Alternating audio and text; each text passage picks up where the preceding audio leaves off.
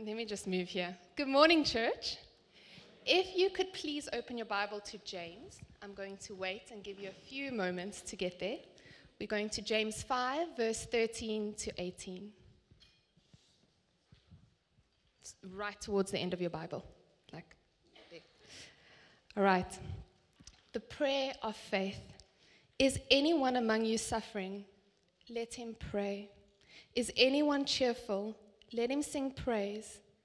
Is anyone among you sick? Let him call for the elders of the church and let them pray over him, anointing him with oil in the name of the Lord. And the prayer of the faith will save the one who is sick, and the Lord will raise him up. And if he has committed sins, he will be forgiven. Therefore, confess your sins to one another and pray for one another that you may be healed. The prayer of the righteous person has great power, as it is working. Elijah was a man with a nature like ours, and he prayed fervently that it might not rain, and for 3 years and 6 months it did not rain on the earth. Then he prayed again, and heaven gave rain, and the earth bore its fruit.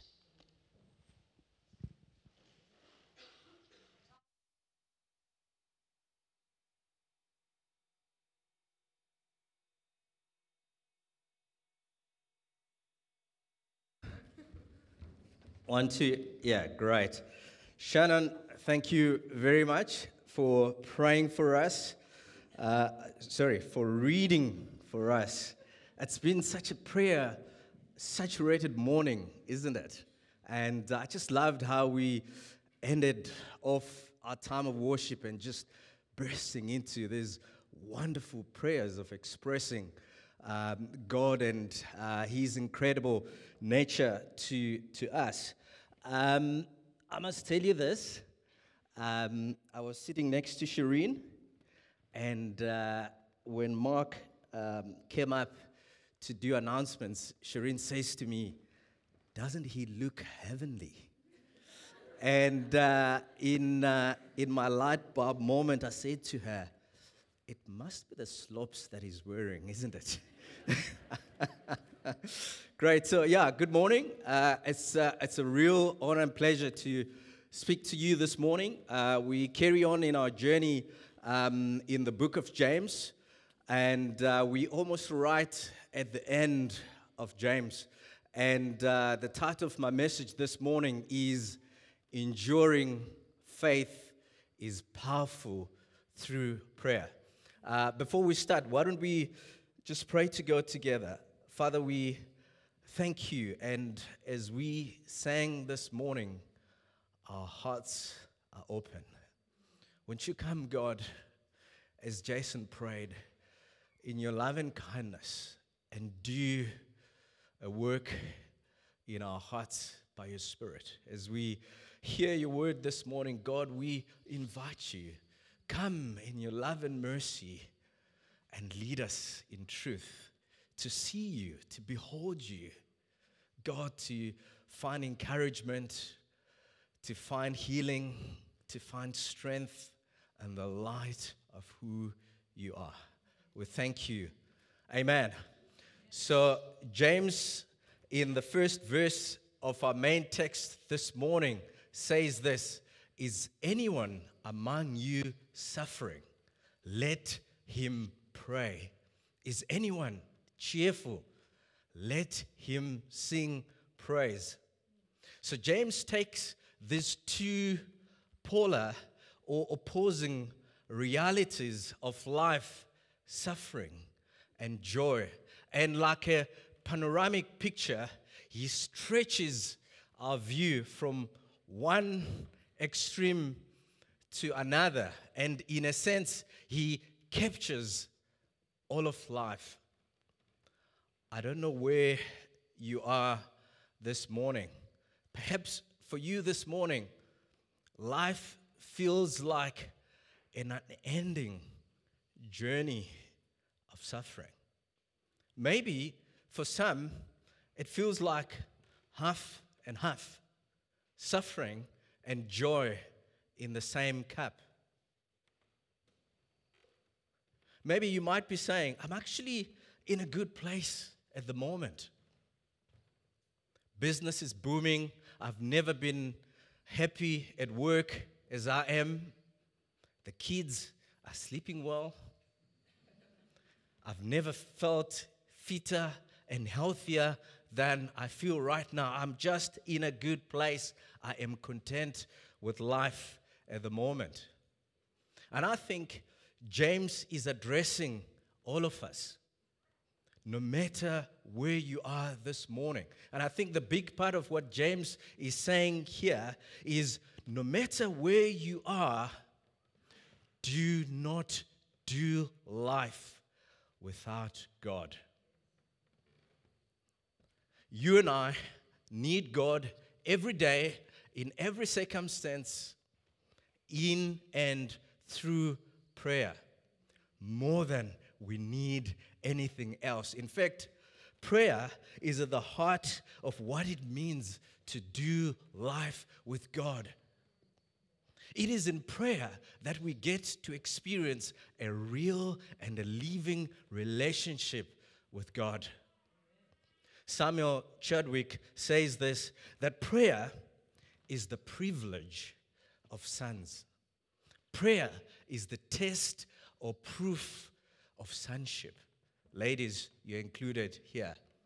No small wonder, when God sends Ananias to Saul in Acts 9 verse 11, the same Saul who had been known for persecuting the church, the very first thing that God says to Ananias to assure him of the authenticity of Saul's conversion to Christianity was this: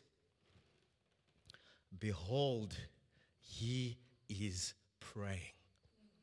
Other translations say, behold, he prays.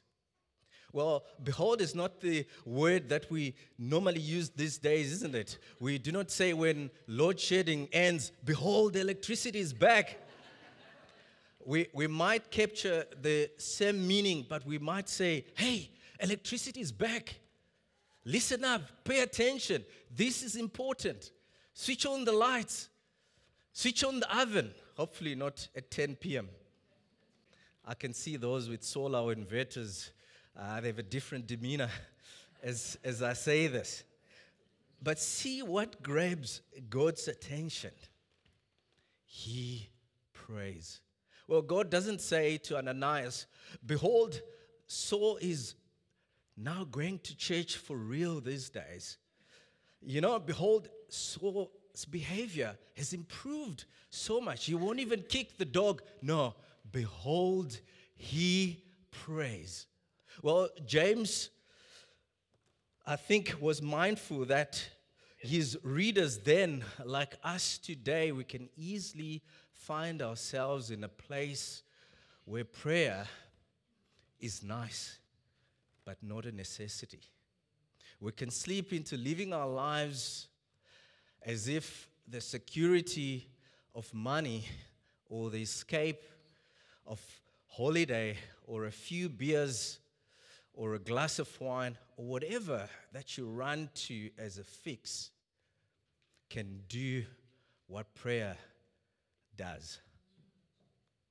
No wonder we find ourselves where our hearts are constantly restless, where we feel worn out and spent and tired and even disillusioned with life or even our walk with God. Well, James in verse 13 reminds us that the proper or the right response to suffering is prayer. You might be saying this to me, I hear you, but right now I'm just in a difficult spot.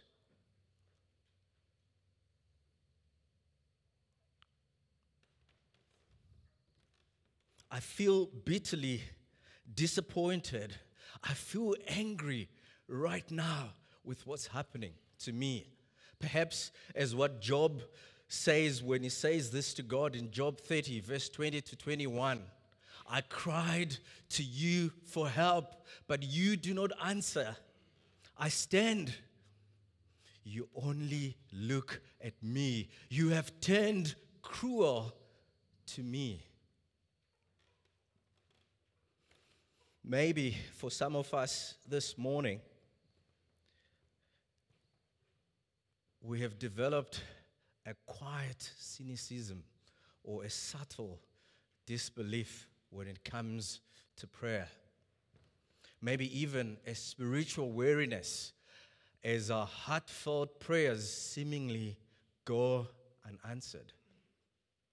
I think of myself a couple of years ago. For a long time, I just stopped praying for Zimbabwe, where I come from. Maybe for you this morning, you've stopped praying for South Africa, just overwhelmed with what's happening in what seems like a situation that just keeps on getting worse and it doesn't get better. Maybe for some of you this morning, it's much closer to home. You have given up on praying for your marriage. Maybe you've given up praying for that tough and broken relationship that you have with your parents or with your kids. You've given up praying for healing, to trust God to move miraculously and in power. So inasmuch as sometimes we feel like what Job felt when he expressed himself in Job 30, verse 20 to 21, that God does not respond to our cries for help, that seemingly he only stands and just cruelly looks on as we suffer. Beloved of God, the Bible reminds us that God responds to our prayers, that God responds with love, in power, and with wisdom. In fact, later on in Job 42, verse 5 to 6, Job realizes this, and this is what he says: my ears had heard of you, but now my eyes have seen you. And he says, therefore, I despise myself and I repent in dust and in ashes. So God responds to our prayers in suffering in two ways. He either, like what Job experienced, he stops the suffering. The Bible tells us in Job 42 that God healed Job, but he did not only heal him, he gave him more children and he gave him more wealth. And we see in Mark 4, verse 38 to 39, Jesus' disciples, they cry out to him in a storm and they say, "Teacher, do you not care if we drown?" And the Bible says Jesus got up and he rebuked the wind and he said to the storm, "Quiet, be still." And immediately the wind died down, and the Bible says, and there was complete calm.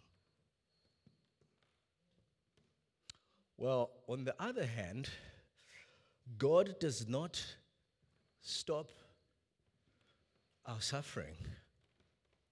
He does not stop the storm, but he allows and he enables his beloved to walk through it looking to him. And Paul records his experience of this in 2 Corinthians 12, verse 7 to 9, and he says, "I was given a thorn in my flesh, a messenger of Satan to torment me. And 3 times I pleaded with God to take it away from me. And God said this to me, 'My grace is sufficient for you. My power is made perfect in weakness.'" Now, I want us to linger here for a little while. I want to share a remarkable story of a woman named Elizabeth Elliot. Some of you may know her. She's a non-missionary author and a speaker, one of the most influential women of the 20th century. And she is one of my heroes in the faith. And Elizabeth, as I tell this story,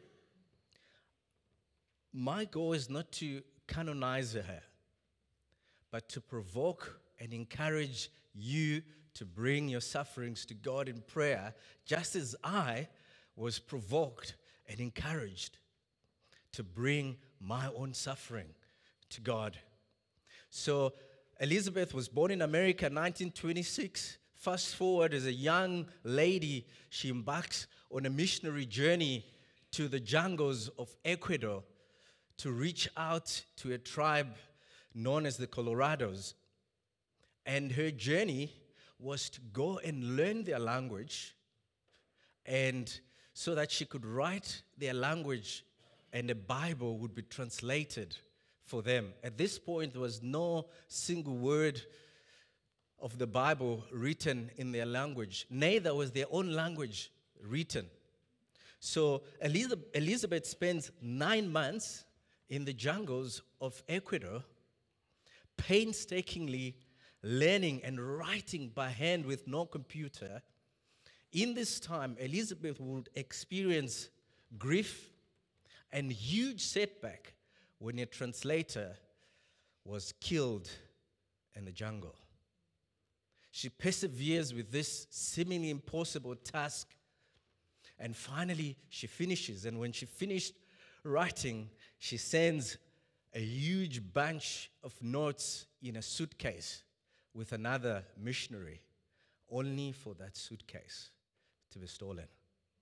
And this is what she says of her experience. She says this: all the questions as to the validity of my calling, or much more fundamental, God's interest in the Colorado salvation, in any missionary work, Bible translation, or any other kind, all these questions came to the fore. I was dumbfounded to realize that all that hard work was down the drain. I was furious at whoever stole that suitcase and undoubtedly discarded that priceless paper.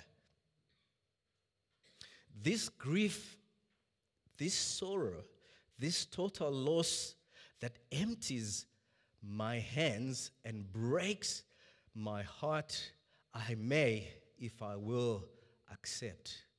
And in accepting it, I find in my hands something to offer, and so I give it back to Him, God, who in a mysterious exchange gives Himself to me. Beloved of God, this beautiful exchange only happens on our knees in prayer. Later on, after 5 years of waiting, well, Jolene and I only waited for 6 months, and it felt like 6 years. After 5 years of waiting to be married, Elizabeth and Jim Elliot got married. And within 27 months of marriage, Jim and 4 other missionaries are gruesomely murdered by the Oka tribe that they were trying to reach out to with the gospel. And at the age of 30, Elizabeth finds herself as a new widow and a single mom to a 10-month daughter. And this is what she says of her experience. When I stood by my shortwave radio in the jungle of Ecuador in 1956 and heard that my husband, Jim Elliot, was missing, God brought to my mind the words of the prophet Isaiah in Isaiah 43 verse 2. When you pass through the waters, I will be with you. You can imagine that my response was not terribly spiritual. I was saying, but Lord, you are with me all the time. What I want is Jim. God's presence with me was not Jim's presence. And that was a terrible fact. God's presence did not change the terrible fact that I was a widow and that I expected to be a widow until I died because I thought it was a miracle I got married the first time. I couldn't imagine that I would ever get married a second time, let alone a third. God's presence didn't change the fact of my widowhood, but Jim's absence thrust me, forced me, hurried me to God, my hope and my refuge.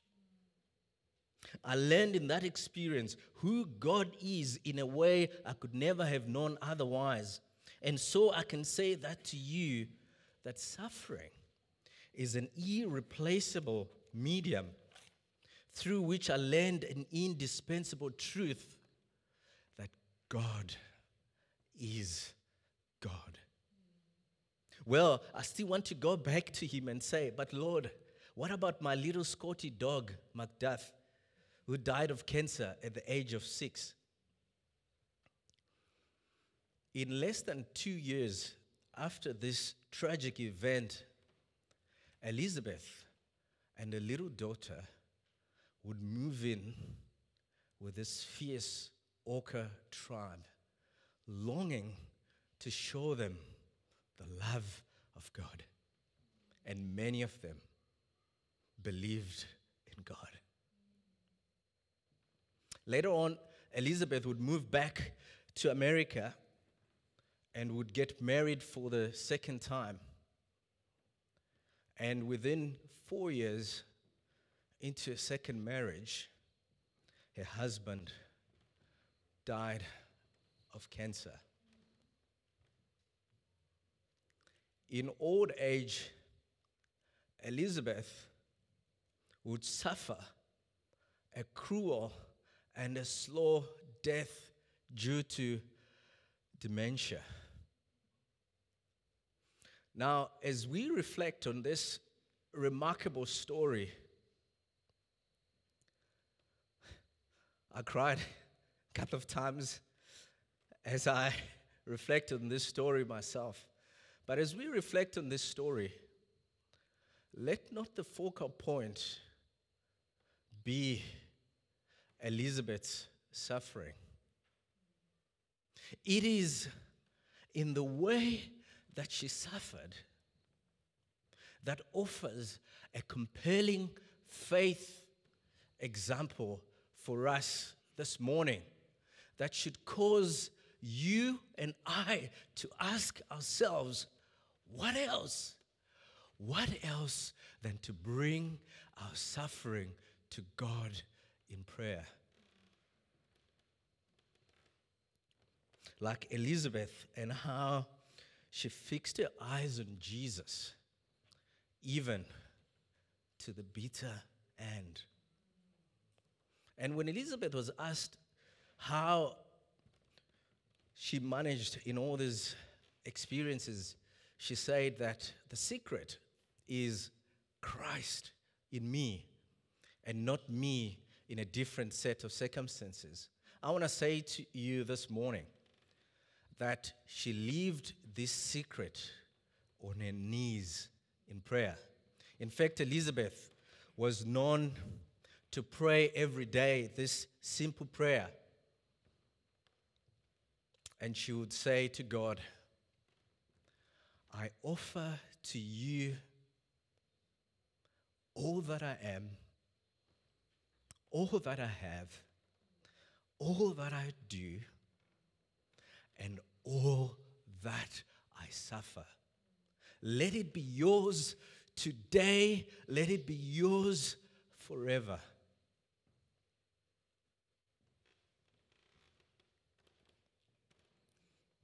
Maybe you're here this morning and you have for long carried this pain, this disappointment.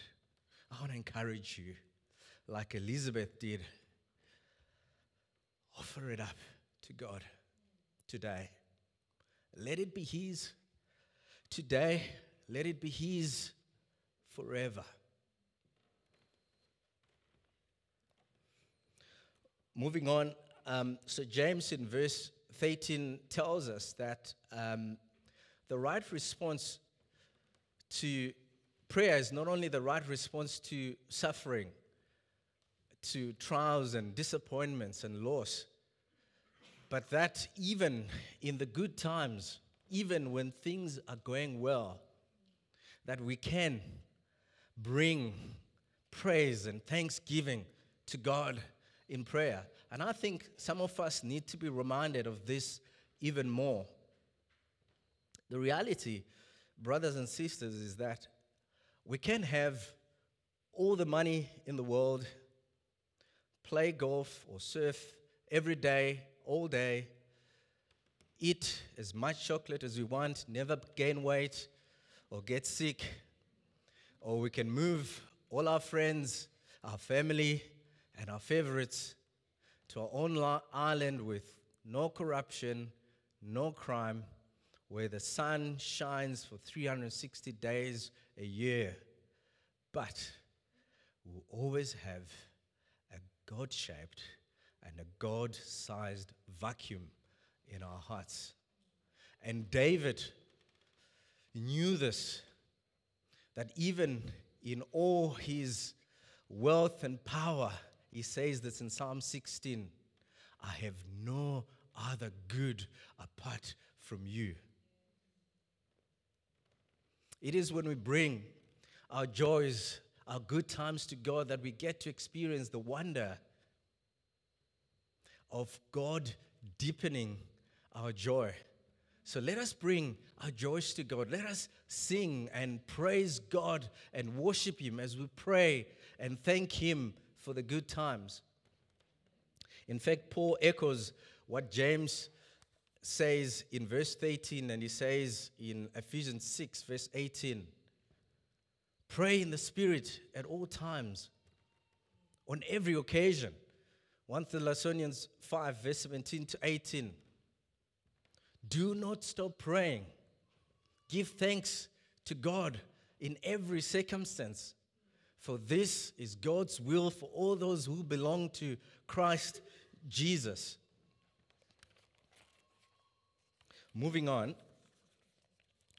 James 5, verse 14. Is anyone among you sick? Let him call for the elders of the church and let them pray over him, anointing him with oil in the name of the Lord.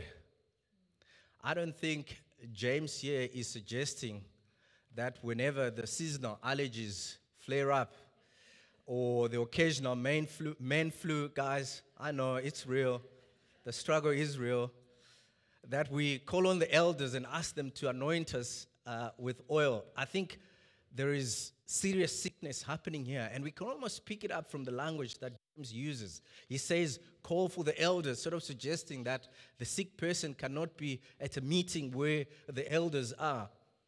And Alec Motia, a Bible scholar, says that when James says they pray over, sort of suggests that the person who's being prayed for is bedridden. But see how James specifically mentions the elders and not some faith healer who's advertised on a street light pole or a spiritual guru on the internet. He does not even necessarily call for a person with a gift of healing, in as much as that would be a good compliment. But he calls for the elders, plural. And how are the elders to pray for the sick? They are to anoint the sick with oil as they offer up prayers of intercession. I think, and I understand that some of you might be saying, oil, weird. Only in my salad, please. This sounds like a ritual. Why would James say that? Well, in the ancient world, oil was known to have some medicinal qualities, but I don't think that's what James is aiming at here. If we read, particularly in the Old Testament, we see oil being used to anoint or set apart people for God's purposes. So I think what James is referring to here is that the elders would anoint the sick with oil as a symbolic way of setting apart somebody who's seriously ill for the special attention and care of the Lord. I understand that it's not in every occasion in the New Testament that we see serious people being prayed for and there is oil involved. So I don't think this mandates that every time the elders pray for you, you look for the oil. If the oil is not there, they need to stop. But there's no reason why we should not do it. As we pray for the sick, trusting in God, that it is in Him that we're healed and not through the oil. And verse 15, the prayer of faith will save the one who is sick. This is quite a bold invitation for all of us to pray bold prayers, trusting God to bring healing. I think this is a helpful correction for some of us who are afraid that maybe when we pray, nothing happens. James calls us in faith to pray boldly and trust that God would heal. Yes, of course, we have to come in our bold prayers with a sense of humility and submission to God, that He will do what is best if and when or how He heals. And He says, if he has committed sins, he will be forgiven. I think this counters the thought or the narrative that every sickness has sin attached to it. But in the same way, it opens the door for the reality that some of our sickness is a result of sin in our lives, past or present. But here, James doesn't send the sick on a wild goose chase looking for this mysterious sin. It is almost assumed that the sick would know of their sin and they would readily be able to confess and repent. And as prayers of intercession are prayed for them, and as they confess and repent, they receive healing. Verse 16, therefore, confess your sins to one another and pray for one another that you may be healed. In this part of verse 16, James develops this pattern of confession. And it's now not just confession to the elders, but confession to one another. This is the one anothering that we see in the New Testament. What it means to truly be a gospel community. This is important, guys. Who are you one anothering with? Who are you confessing sin to? Who are you repenting with, praying with, trusting together for your own progress and for their progress in this journey of faith? The reality is that there is no gospel growth without honesty, transparency, and vulnerability. You might be asking, but who am I supposed to do this with? Well, James here is clear. He is not talking about us confessing our sins to some priest or some special confession hearer, or not even to an elder, But this is mutual. This is not even a mental activity that we get to do with Jesus alone and we say, don't worry about me. My stuff is with Jesus. No, this is one another. Jesus has made grace to be available to us as we confess and repent to one another. How do I know which person to do this with? I would say start with someone in this community, maybe someone in your life group, someone you can trust, who's honest, who's mature enough to take your confession only one way, up to Jesus. Not vertical down, not horizontal, only one way, up to Jesus. I think the reality is that as human beings, we are good at concealing our sin. You think of Adam and Eve in the garden when they sinned. The Bible tells us that they went into hiding away from God, but they also covered their shame from one another. Beloved of God, do not let sin fester in silence and in secrecy. That is where sin has its most power.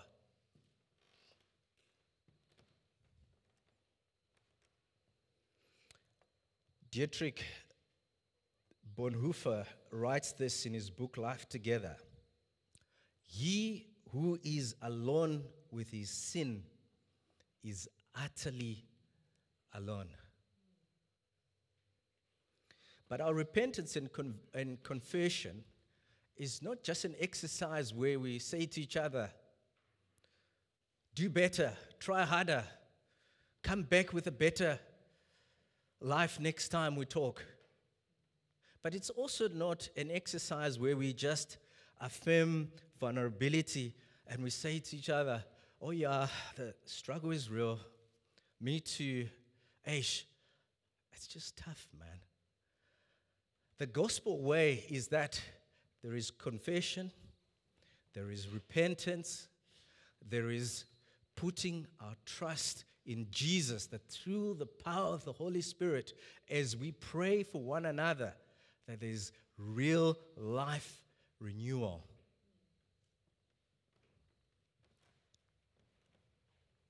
I know there's a small price of embarrassment to pay as we open up our lives, but it pales in comparison to the profit of healing, to the profit of being free from the bondage of sin and the condemnation of the devil, to us walking in acceptance and in real fellowship with other believers.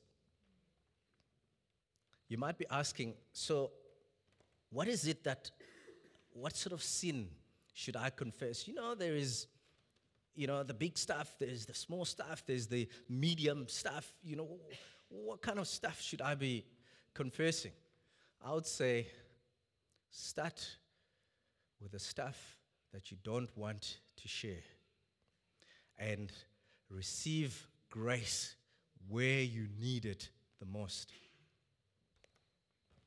So James calls us to pray in every situation, to pray by ourselves, to seek the prayers of the elders, to pray with one another as we confess our sins to each other and repent. As I conclude, James goes deeper and he tells us that every believer can have an effective prayer life. And he says this in verse 16b, the prayer of a righteous person has great power as it is working. So who's this righteous person? It is you and I, everyone who has put their hope and trust in the sufficiency of Jesus' sacrifice on the cross. And how that gives us a right standing with God. Now that because we have a right standing with God, James invites us to take a page out of Elijah's prayer book and for us to push deeper in our prayer. And he says this as he draws out of an instance in 1 Kings chapter 17 to 18, and he says this in James 5 verse 17 to 18. Elijah was a man with a nature like ours. He prayed fervently that it might not rain, and for 3 years and 6 months it did not rain on the earth. Then he prayed again, and the heaven gave rain, and the earth bore its fruit. So when James says to us that Elijah was a man with a nature like us, in a sense what he's saying to us is that the difference is not in the man Elijah. The difference is in his God. I think Elijah knew this. You can hear and see from Elijah's prayers that they were not Elijah-centered, they were God-centered. They were not self-seeking, they were seeking of God's glory. Just hear this. When Elijah prays in 1 Kings 18, verse 37 to 39, the Bible says Elijah said to the Lord, "Answer me, Lord, answer me, so that these people may know that you, God, are God." And the Bible says, then the fire of the Lord fell down, and it consumed the sacrifice, consumed the stones, the soil, the wood, and licked the water in the trench. And when all the people saw this, they fell down on the ground, and they all cried out, "The Lord, He is God. The Lord, He is God."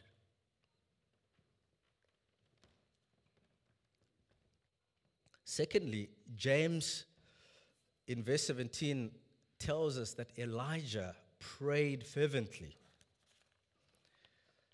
Instead of saying prayed fervently, the Revised Version says that in his prayer, he prayed.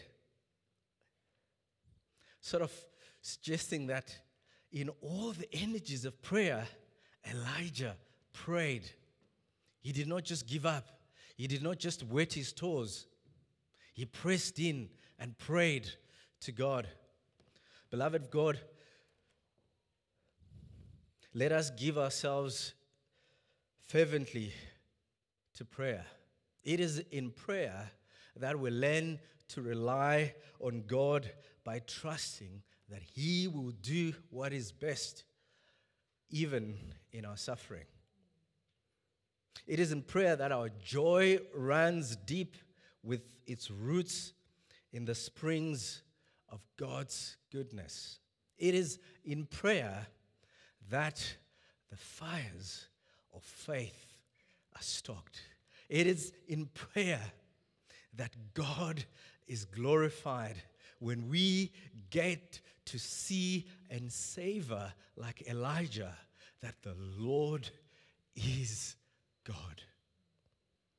And people around us will see this and they will respond, "The Lord is God.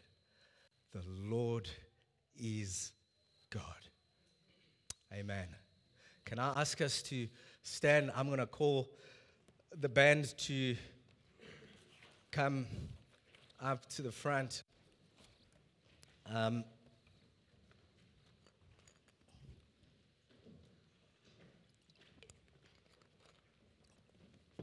I was going to pray for us, but I think it'll be more beneficial if we all, wherever you are, don't worry about the serving team that's going out. Wherever you are this morning, I want to invite you to have a moment when you're on with God. Let's just take a few minutes. Maybe like Elizabeth Elliot prayed. Maybe for some of us, it's just offering up ourselves to God afresh, anew. Maybe for some this morning, it's, I've never done this. I hear you talk about doing life with God. I want to do that. I want to experience that, but I've never done this. Maybe it's for the very first time praying and just saying, God, I offer up my life to you. As Wayne has prayed earlier on, I want you to be my rock. Maybe for some it's, we have gone through suffering and loss. And for too long, we have carried this unbearable pain. That today, we get to offer it up to God. Today, we get to say, what I suffer, I offer up to you today and forever. I don't know what you're going through, but wherever you are, let's just take a few minutes and do business with God. I think there is a response to Jason's prayer that he's not going to leave us to live here without, for some, healing, for some, just a lifting of burdens, for some, a beautiful exchange as God gives himself to us.